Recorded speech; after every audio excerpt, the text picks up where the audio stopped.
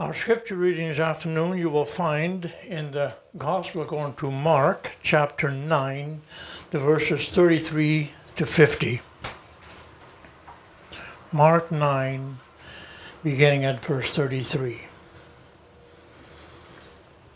And they came to Capernaum, and when he was in the house, he asked them, "What were you discussing on the way?" But they kept silent. For on the way they had argued with one another about who was the greatest. And he sat down and called the 12. And he said to them, "If anyone would be first, he must be last of all and servant of all." And he took a child and put him in the midst of them.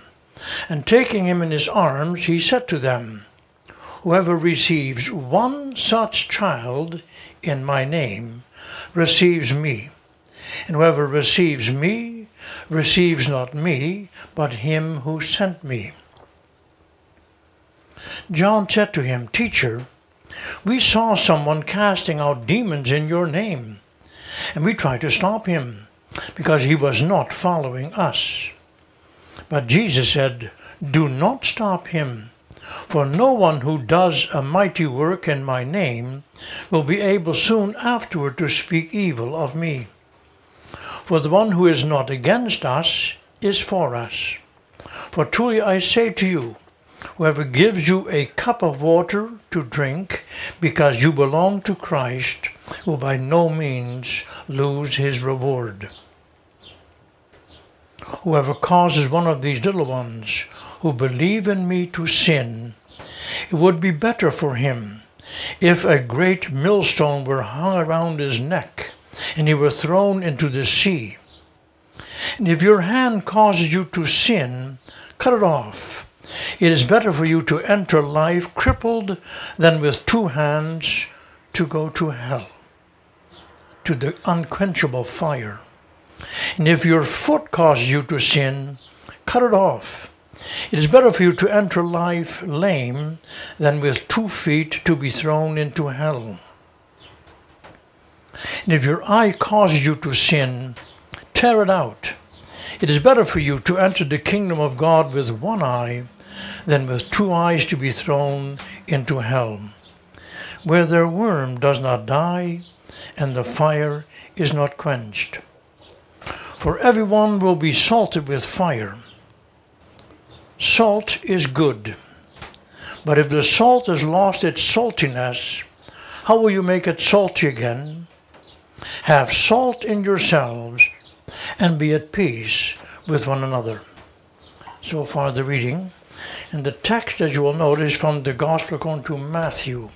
Matthew chapter 18, verse 5. But I will read the first 5 verses. Matthew chapter 18. At that time the disciples came to Jesus, saying, "Who is the greatest in the kingdom of heaven?" And calling to him a child, he put him in the midst of them, and said, "Truly I say to you, unless you turn and become like children, you will never enter the kingdom of heaven. Whoever humbles himself like this child is the greatest in the kingdom of heaven." And now the text. "Whoever receives one such child in my name receives me."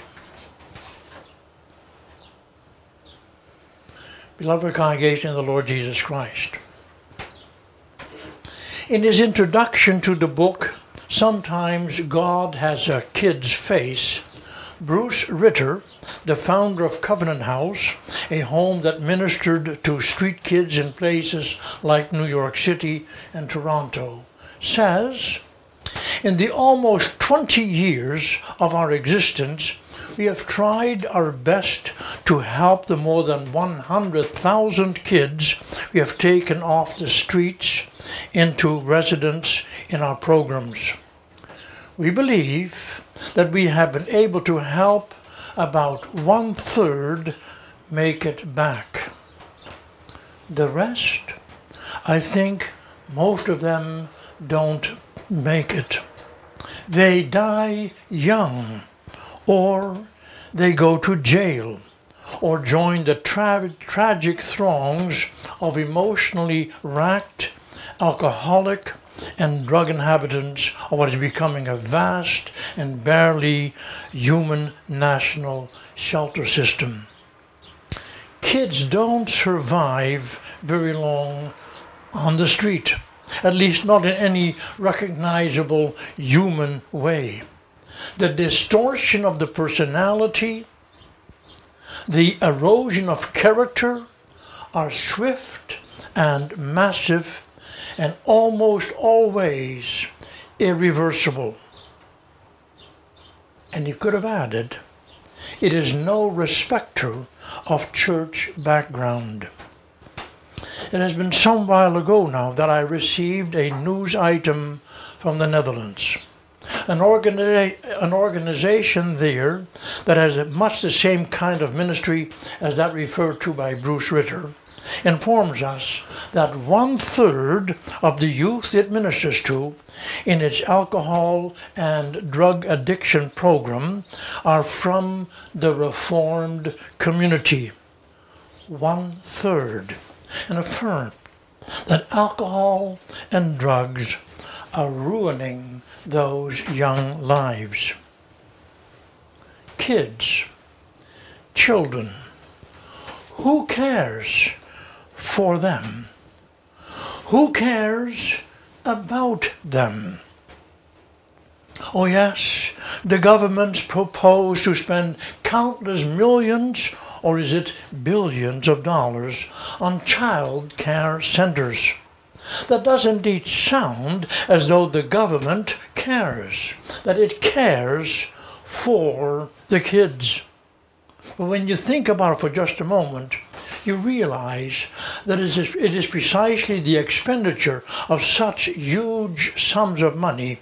Yes, it is the demand that such huge sums be spent. It is that situation that underscores the urgency of the question. Who really cares for the kids? And with that, we're only skimming the surface of what is in fact a maelstrom of corruption, of abuse and corruption. The fact is, there are countless millions of kids in North America who never get to see the light of day, whose mothers decided that bearing them was not convenient or would hamper their lifestyle. They were not prepared to care. Abortion, you understand. Abortion is the end of the road that began with people saying and living that they are the measure of all things, that their convenience and their pleasure may never be violated. Therefore, they believe, therefore they have an inalienable right to violate the lives of those who would stand in the way of their convenience and their pleasure.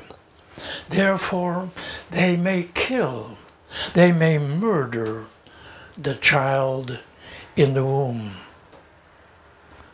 That phenomena, you understand, is what Paul was talking about in his letter to Timothy when he wrote about the last days.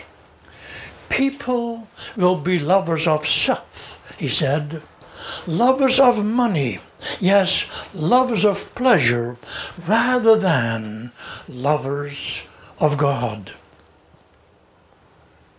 No doubt many, if not most, members of the church are appalled at the abortion scene. They would not practice it ever. But the question I want to raise is this one. Do you realize that abortion, the practice of abortion, comes at the end of the road that begins with people becoming lovers of self, a lover of pleasure? I'm going to speak on receiving the children in Jesus' name, or simply, who cares for the kids? The disciples, remember, had been arguing among themselves. Who of us, they asked, who of us is the greatest in the kingdom of heaven? Jesus had responded to that arguing of the disciples with an oath word.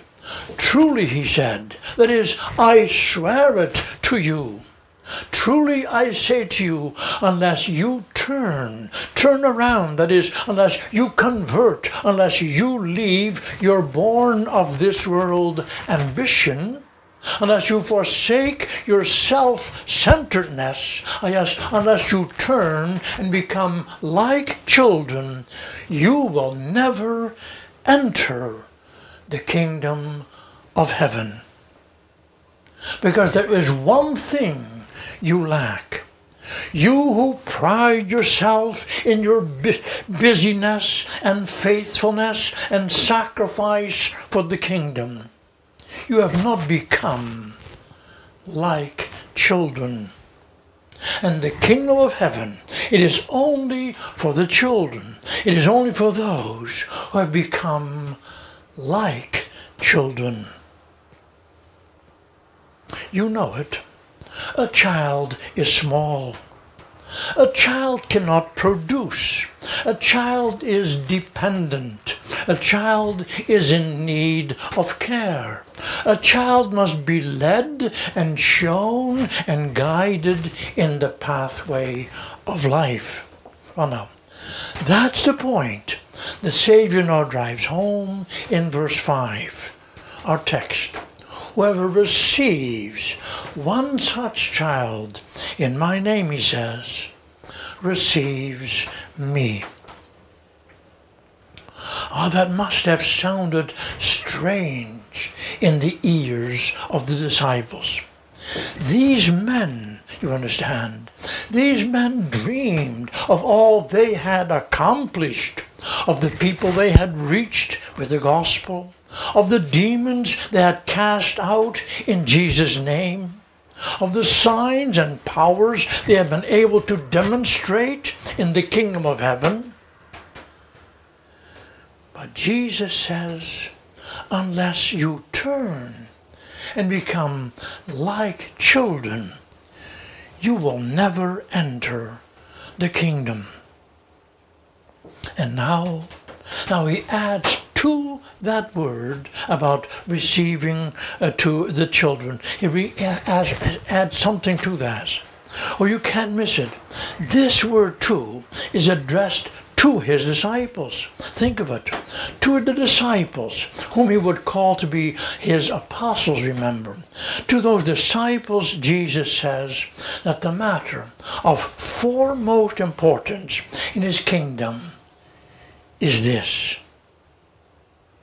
that the children of the covenant, one such child, says Jesus, that the children are received. That is, that people, the members of the covenant community, the church, that people busy themselves with, that they have time for the little ones, that you care for the kids. Do you hear how very current, how relevant this word of Jesus is? Oh yes, with this word, Jesus undercuts with one fell swoop the pretentiousness of the disciples. They were stuck on their own big accomplishments in the kingdom. But they forgot that such accomplishments say nothing at all to a child. With children, you have to do a lot of giving, of time, of love, of care. But a child can give you very little in return. Very little, that is, that would give you a name, that would give you prestige in the community. A child cannot give that to you. And then you know it. This word of Jesus speaks volumes to our age also. Who cares for the kids? Who has time for the children? There are many things more important than children. Isn't that what the many and varied daycare programs underscore? By the way, we should recognize that Jesus' word here is actually even more focused. You see, Jesus talks about receiving one such child. Oh yes, people are impressed with numbers, with large numbers. They count and count again, and they wonder who really is the biggest of us all. But Jesus says, that's not where it's at. What counts is that you, people who profess the Christ, that you give time and attention to one little one. No doubt, for people who are go-getters, who are climbers, who are prideful, that is indeed a hard word, a tough word to take. Because you see, it takes a lot of self-denial to receive one such child in Jesus' name. Understand well, Jesus is not asking, do you find kids cute? He's not asking, do you think it's fun to spend some time with kids on occasion? There are lots of people like that. There are many people who think it is fun to have some kids around at their convenience, for their pleasure, when it suits them. But Jesus is talking about receiving the little ones in His name. Jesus is asking, will you, for my sake, give your attention to the little ones? Take time for them. Make time for them. Be patient with them. Will you deny yourself? Spend yourself for their salvation, for their entrance into the kingdom. Oh, it's true. The children of the church, they are in God's covenant, and they are His people. We confess that they, no less than adults, are promised the forgiveness of sins through Christ's blood and the Holy Spirit who produces faith. But it is also true that the parents are to receive the little ones in Jesus' name. And it is also true that the parents must lead the little ones to Jesus, precisely because the parents are called by Jesus to embrace the little ones on the basis of the salvation which He gives, that is, on the foundation of the grace He works in their lives. I think we may all be guilty here. Think for a moment. When was the last time you took the time to talk with your children? When was the last time you talked with them about the power of sin and the need to fight against that power? When did you last talk with them about the faith, the life of faith, and the need for daily repentance, and the call to prayer, and the importance of seeking Christ's kingdom in the daily activities of their life? When?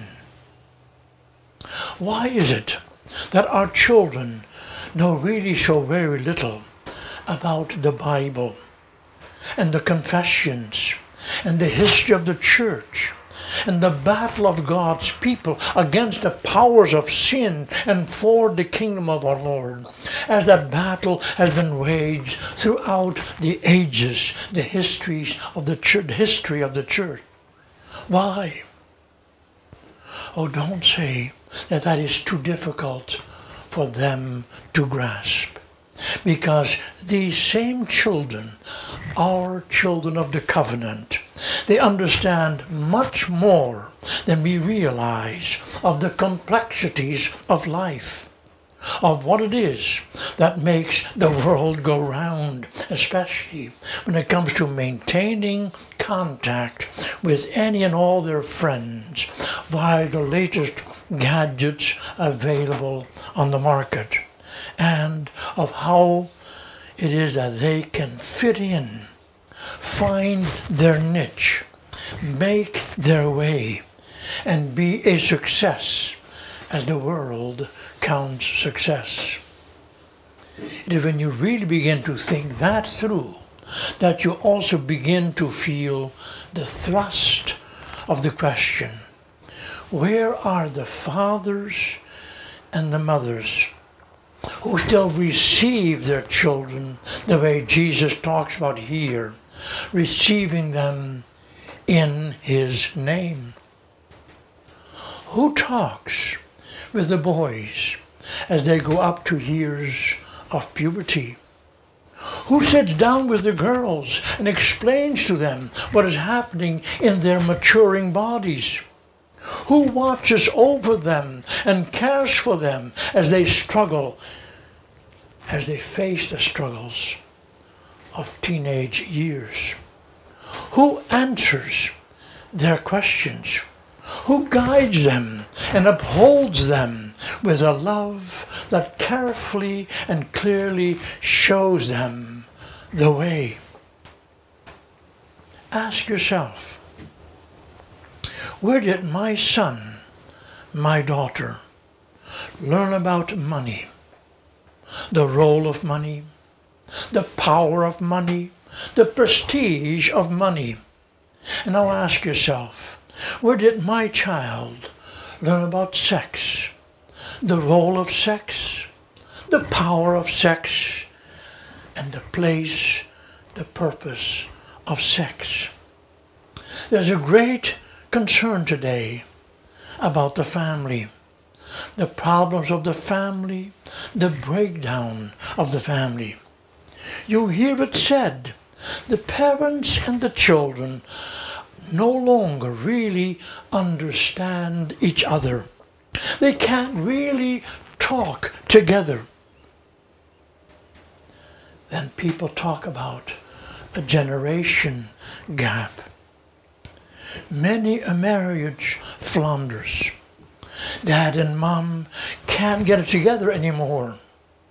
And the kids become the victims, and all too frequently they repeat the cycle once they become adults. Oh yes, there are today all kinds of counselors to deal with those problems. There are marriage counselors and family counselors. There are children and teenage and youth counselors. But all too often, the homes and the marriages and the families of those counselors are in shambles. Special services are organized where kids will tell kids about the problems of kids. When you think about it for just a moment, you realize how very serious the situation is. And people, our churches, people of the church, fall for it.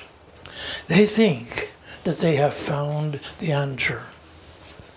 But remember well, when parents are no longer able or willing to be the prophets of the Lord, to to be the prophets of the Lord in the home, who tell their children of the Lord, of His mighty deeds, of His salvation work in Jesus Christ for them, of the joy of service in His kingdom. When parents refuse to be the priests of God in their home, who willingly sacrifice themselves, their time, their advancement, their pleasure, for the well-being of their children.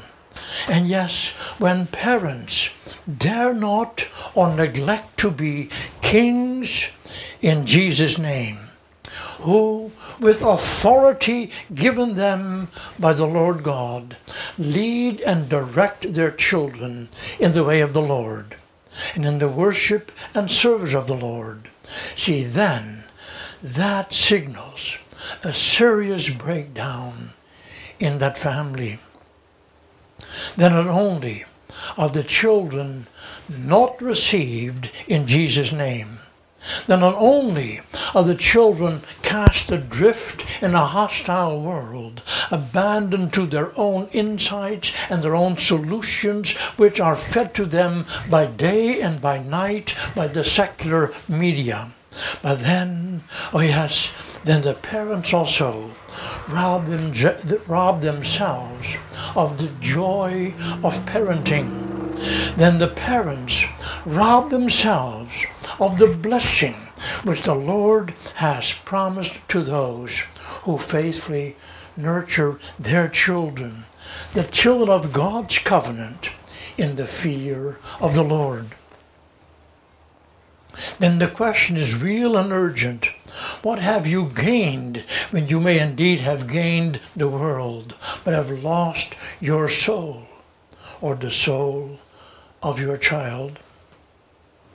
The philosophy of this age, which says that each person must be free to seek self, free to satisfy self, free to indulge self. Remember it well. That philosophy is unto death.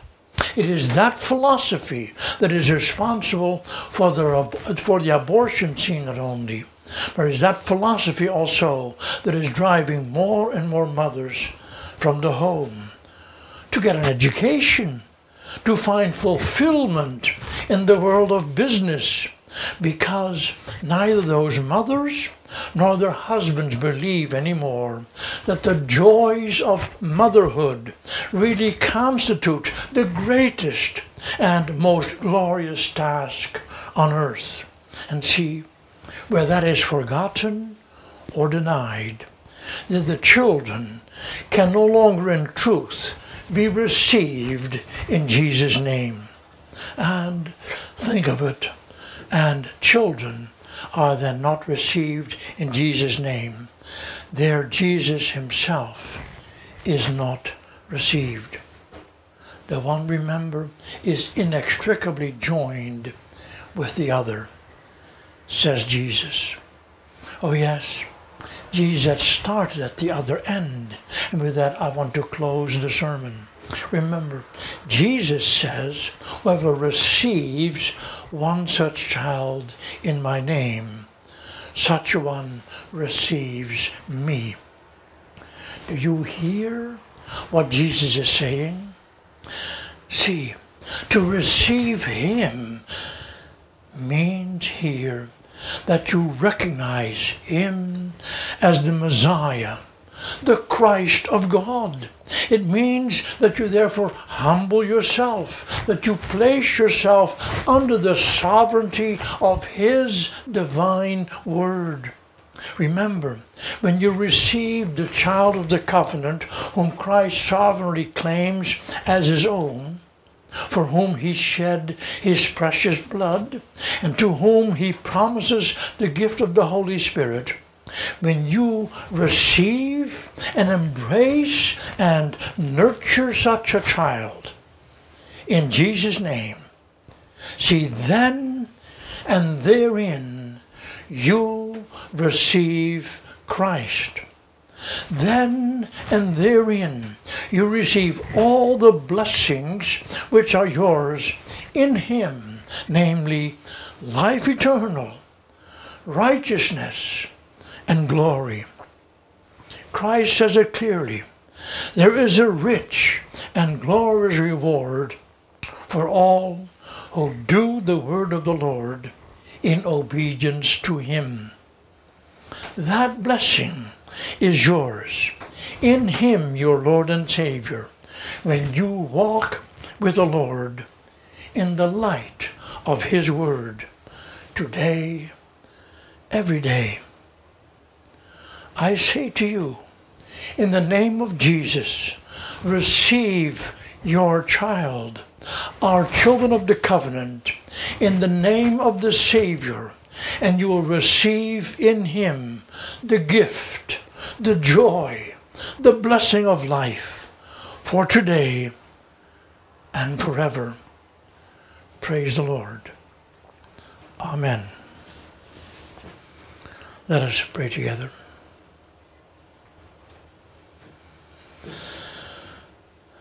Father, we have listened to your word, a word of warning, a word of admonition to us, both parents and children. Father, we pray, may it be so that we, the parents, understand well the awesome responsibility you place upon us, the call to nurture our children in the fear of the Lord, the call that we walk, that we talk with the children about you, who you are, for us, for them, that we tell them of your love and grace in Jesus Christ, that we instruct them in your word, that we lead them by our example to walk in wisdom's way.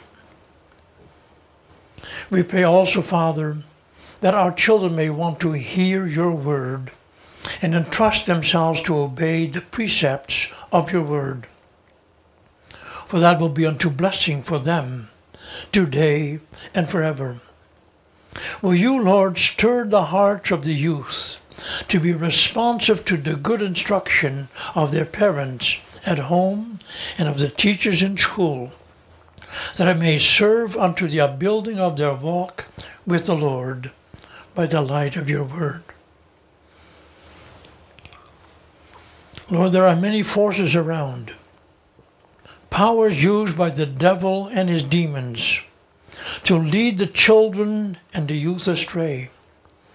Will you, O Lord, alert the parents, the adults, not only to recognize those powers, but will you equip us to warn and to fight against those powers, to the end that we may be found to be faithful servants in your kingdom, who will receive the gift of life eternal, righteousness and glory, as you have promised that to us, to all who receive the little ones, in Jesus' name.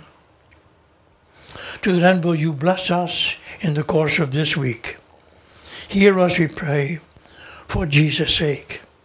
Amen.